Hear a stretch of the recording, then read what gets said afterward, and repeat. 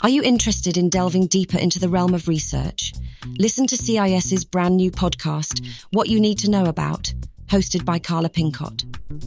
What You Need to Know About is a 15-minute podcast where Carla asks the researchers to explain their findings in a way that everyone can understand. Search for What You Need to Know About on your favorite podcasting platform today, or head to cis.org.au for the latest episode. A Future Without Future Funds by Dimitri Burshtein. Published on August 10th, 2023. For all references and graphs, please download the publication at the Center for Independent Studies website. In 1984, Milton Friedman reminded us that there is nothing so permanent as a temporary government program. And so it has come to pass that the Future Fund, which was envisaged to have a finite life, is now seeking immortality. The Future Fund is an uniquely Australian creation.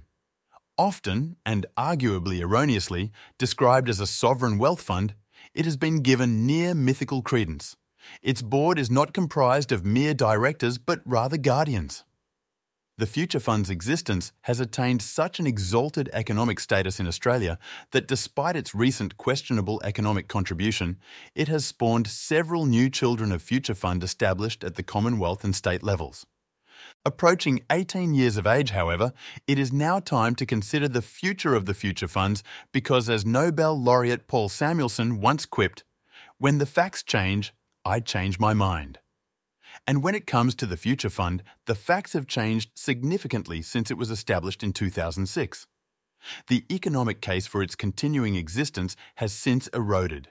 In Australia's current economic straits, the most economically responsible action for a government to take is to liquidate, in an orderly manner, the holdings of the Future Funds and pay down debt. With every additional dollar of Commonwealth debt accumulated and every interest rate increase, the case for closing and retiring the Future Funds becomes ever more compelling. Importantly also, once all Future Fund investments have been liquidated, the Future Fund entity should be permanently shut down to reduce the political incentives for the establishment of grandchildren of Future Fund. About the Future Fund. Strategy and policy are not determined in a vacuum. They are contextual and a function of the facts at the time. And when the facts change, strategy and policy frequently need to change. The Future Fund was announced in September 2004 by then Commonwealth Treasurer and now Future Fund Chief Guardian, Chair Peter Costello. It followed the release of the first intergenerational report in 2002. The purpose of the Future Fund was to finance or pre-fund the Commonwealth's unfunded superannuation liabilities, which at the time was the largest liability on the Commonwealth's balance sheet. The superannuation liabilities for 4 Commonwealth superannuation schemes were either completely unfunded or only partly funded, requiring payments to beneficiaries on a pay-as-you-go basis from the Commonwealth budget. This imposed the cost of financing liabilities accrued in the past onto taxpayers of the day. Although there are now several other Future Funds, the stated objective of the original Future Fund was to fully underwrite these unfunded superannuation liabilities by 2020. In his 2005 second reading speech in support of the Future Fund Bill, Treasurer Costello noted that these unfunded superannuation liabilities stood at $90 billion at the 30th of June 2005 and were projected to be $140 billion by 2020.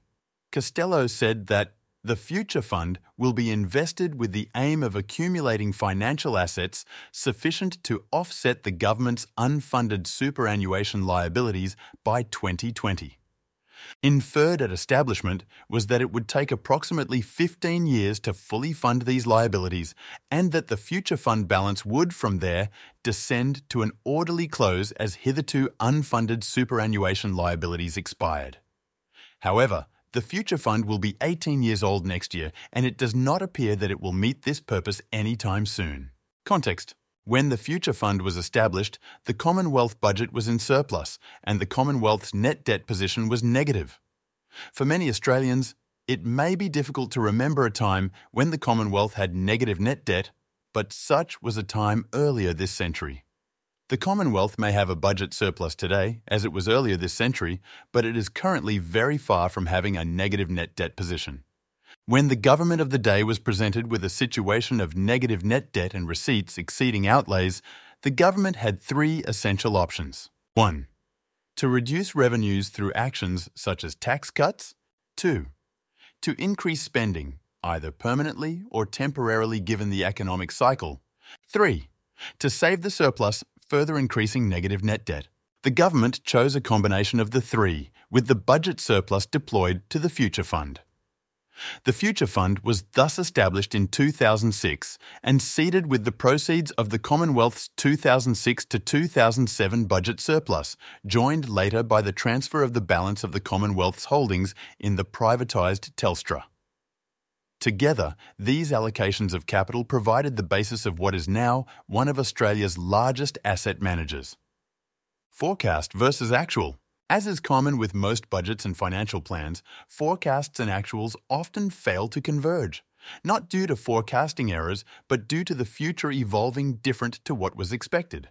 In 2005, the Commonwealth's unfunded superannuation liabilities were forecast to be $140 billion by 2020. According to the Australian National Audit Office, the balance at the 30th of June 2021 was $408 billion, declining to $322 billion at the 30th of June 2022. This decrease was due primarily to a change in the discount rate. However, given increased life expectancy, coupled with Australia's current inflationary environment driving superannuation indexation, this liability will likely increase significantly again when next assessed. At the time of its establishment, it was estimated that the original Future Fund would have sufficient resources by 2020 to relieve the budget of the need to meet the cost of these unfunded superannuation obligations. This is likely why the founding legislation permitted Future Fund drawdowns only from the 1st of July 2020. However, the government announced in the 2017-18 budget that it will refrain from making withdrawals until at least 2026-27, suggesting that further capital would need to be accumulated. The balance of the original Future Fund was approximately $203 billion as at end March 2023. Sufficient to meet the 2005 forecast, but nowhere near sufficient to meet the 2022 figure. Meanwhile, Commonwealth's net debt position in 2007 was negative $30 billion, but positive $550 billion in 2023, a $580 billion increase. Gross debt in 2023 is also approaching $1 trillion, all while the Commonwealth budget is still meeting the annual costs of the pension liabilities the Future Fund is meant to cover. Is the Future Fund a sovereign wealth fund? While frequently described as a sovereign wealth fund, this is not strictly accurate for the Future Fund. A sovereign wealth fund is a state-owned investment fund in which the principal and returns are used for the benefit of future generations. Although providing an indirect benefit by reducing payments from the budget, the direct beneficiaries of the original Future Fund's capital and net investment returns are not future generations of Australians, but rather past generations of public servants. The Future Fund is not for a specific future investment purpose, such as to build infrastructure in the future, nor for tax smoothing, but rather to relieve the budget of an ongoing liability. This is an important distinction.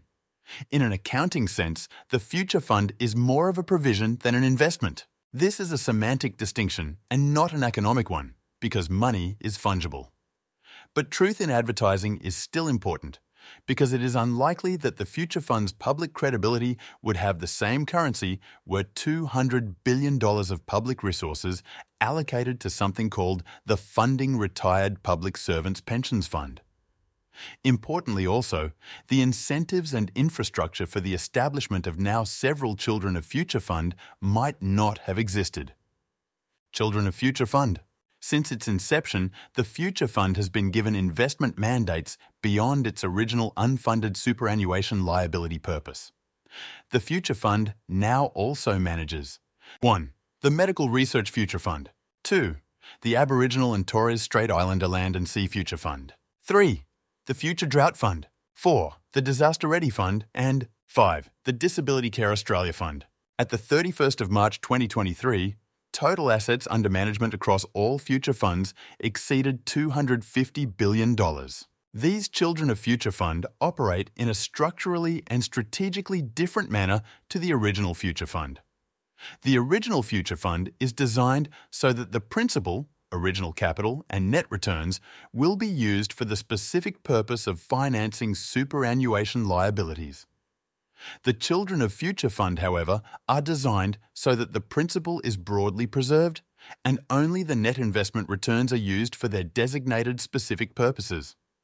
This results in a different investment risk profile for the Children of Future Fund, essentially capital preservation, and is reflected through the investment strategy and capital allocation decisions of the asset managers.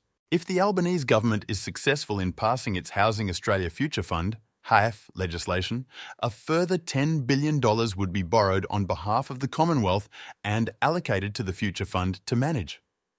The HAF would also be structured akin to the other Children of Future Fund with an objective of capital preservation and use of investment returns only. By way of contrast, the former NSW coalition government considered a similar strategy.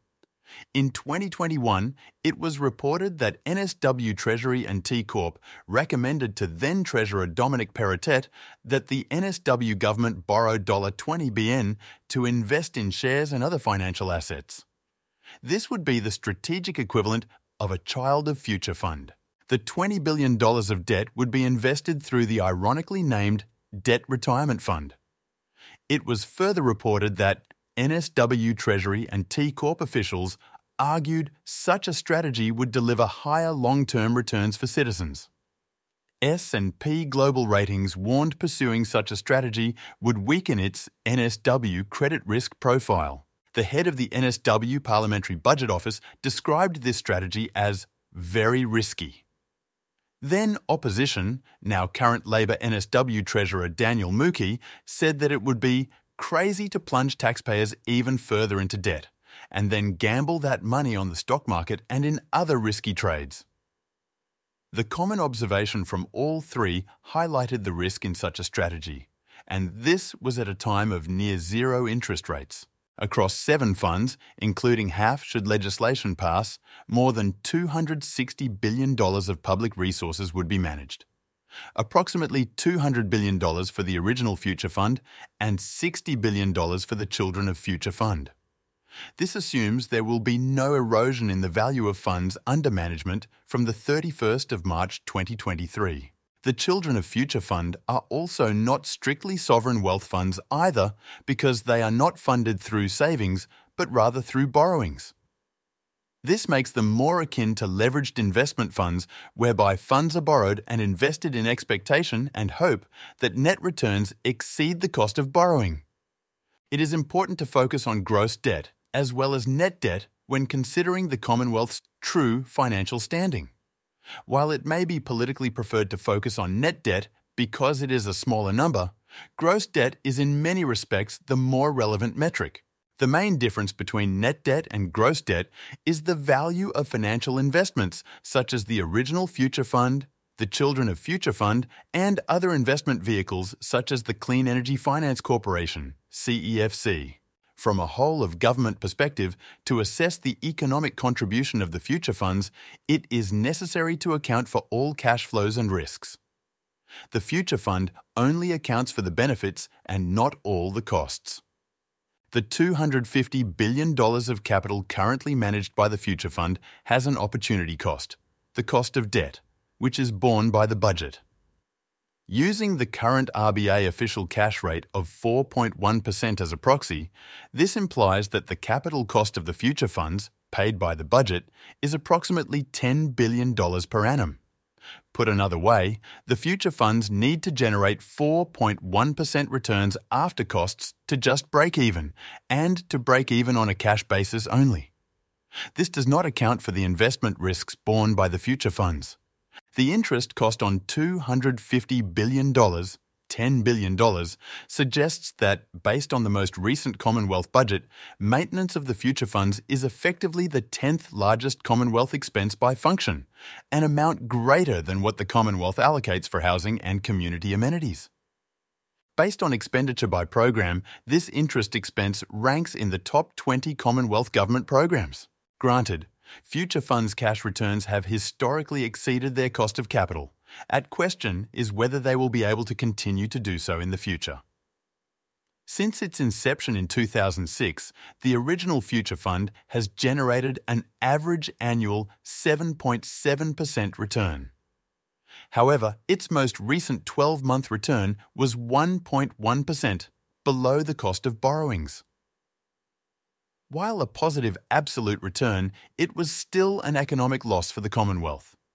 Each of the current 6 funds has an investment return target that guides its investment strategy and risk tolerance.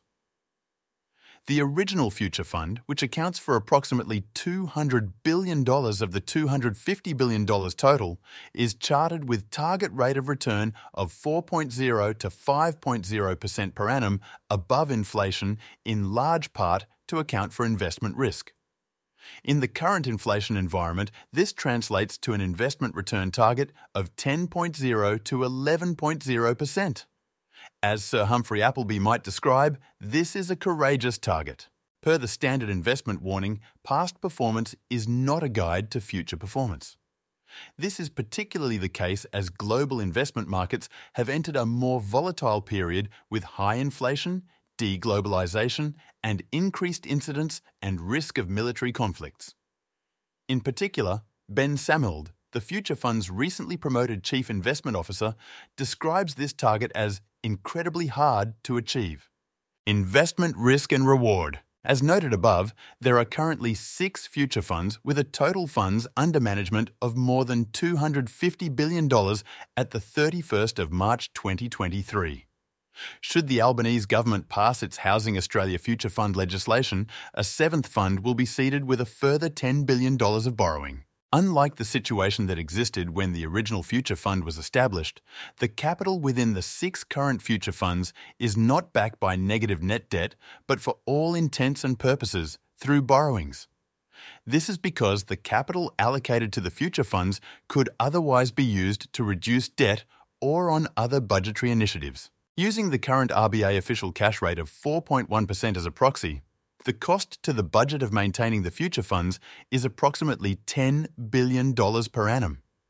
To just stand still on cash basis, the future funds need to generate a 4.1% return after expenses. But breaking even on a cash basis does not compensate the Commonwealth for the investment risk it is exposed to by the future funds. This is why the future funds have higher investment return targets to reflect this investment risk. While perhaps generating a positive net contribution, return above the cost of Commonwealth borrowing, the original future fund did not meet its target return over the past 3 years, inferring a risk-adjusted loss. Given that interest rates are rising domestically and internationally, consequently increasing interest service costs within the budget, the future funds will need to generate ever-increasing returns to avoid a whole-of-government risk-adjusted economic loss, assuming again a 4.1% cost of borrowing for the Commonwealth, and given the original future fund's 1-year return was 1.1%. This equates to a 3.0%, or approximately $6 billion economic loss to the Commonwealth. Comparing apples with apples. Comparisons of investment performance of the future funds vis-à-vis normal, non-government funds are also difficult. While it is correct that the financial performance of the future funds has been relatively strong compared to general investment funds, the future funds have 3 structural advantages. As government-owned and operated funds, the future funds are exempt from income tax in Australia and benefit from sovereign tax immunity on most investments. Everything else equal, this gives the future fund an approximately 10% performance advantage over other investment funds. This advantage will be further enhanced because the Albanese government intends to increase the tax rate on high balance superannuation accounts. The future funds are also not burdened with significant administration costs that ordinary superannuation funds must bear in managing members. The future funds have a single member each, the Commonwealth, whereas the top 10 superannuation funds collectively have approximately 15 million accounts that need to be managed. This is a significant cost, which erodes overall performance. The future funds are also not exposed to the same level of liquidity risk as are other funds. This is because they do not need to retain a proportion of funds in cash and other liquid assets to meet withdrawals from investment transfers and members moving into pension stage. This allows the future funds to invest a much higher proportion of portfolios into illiquid investments, such as infrastructure. If, in the event of emergency, future fund investments needed to be quickly converted to cash, a significant liquidation cost would be imposed. Such an emergency event would likely be systemic, meaning that investments would need to be sold into falling markets, further eroding value.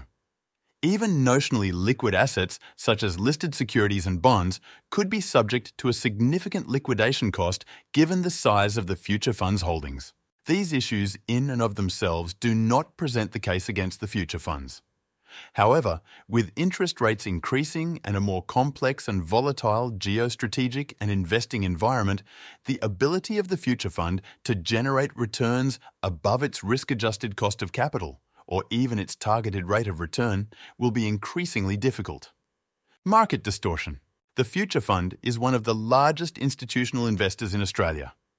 According to APRA data, the future fund's assets under management would rank it as the second largest fund in Australia. Much has been said and written about the disproportionate impacts large Australian superannuation funds might have on the governance of Australian businesses.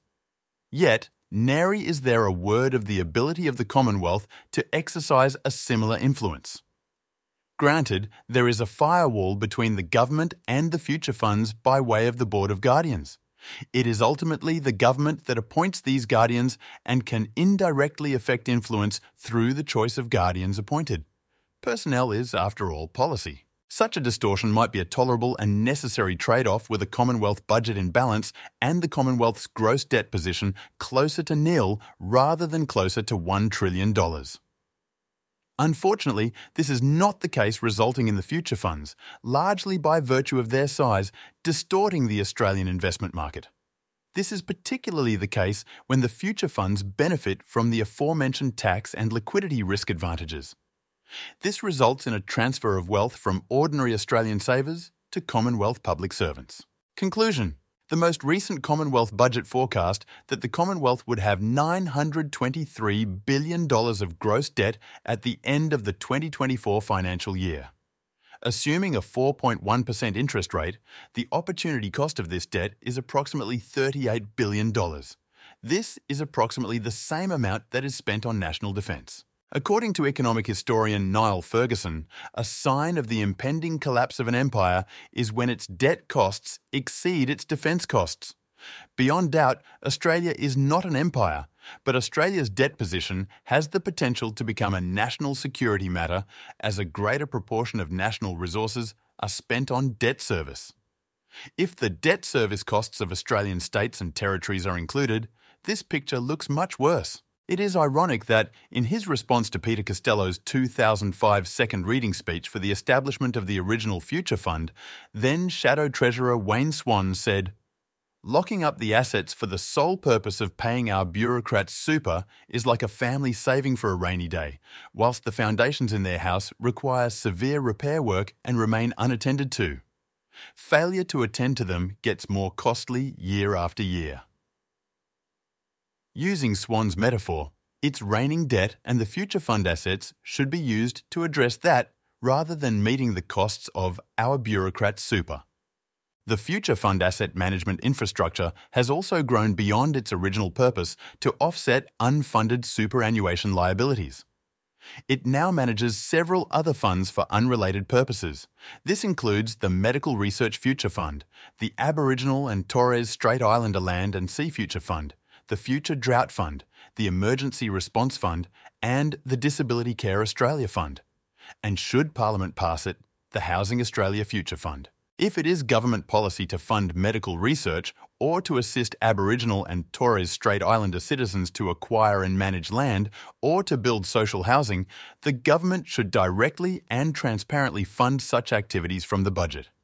Instead, what the government is doing is borrowing money, paying interest on these borrowings, and hoping that investment returns on these funds exceed the cost of borrowing. There may have been a case for the Future Fund when the Commonwealth's debt position was net negative. It may possibly have been the case for the Future Fund when interest rates were near zero. but neither of those conditions hold any longer or are likely to reverse in the near to medium term. Meanwhile, the opportunity cost of the debt is borne by the budget and the benefits accrue to the funds. If public finance was as simple as borrowing money, investing and spending the profit above the cost of interest, the Commonwealth should just borrow $10 trillion, invest it, and eliminate all taxes.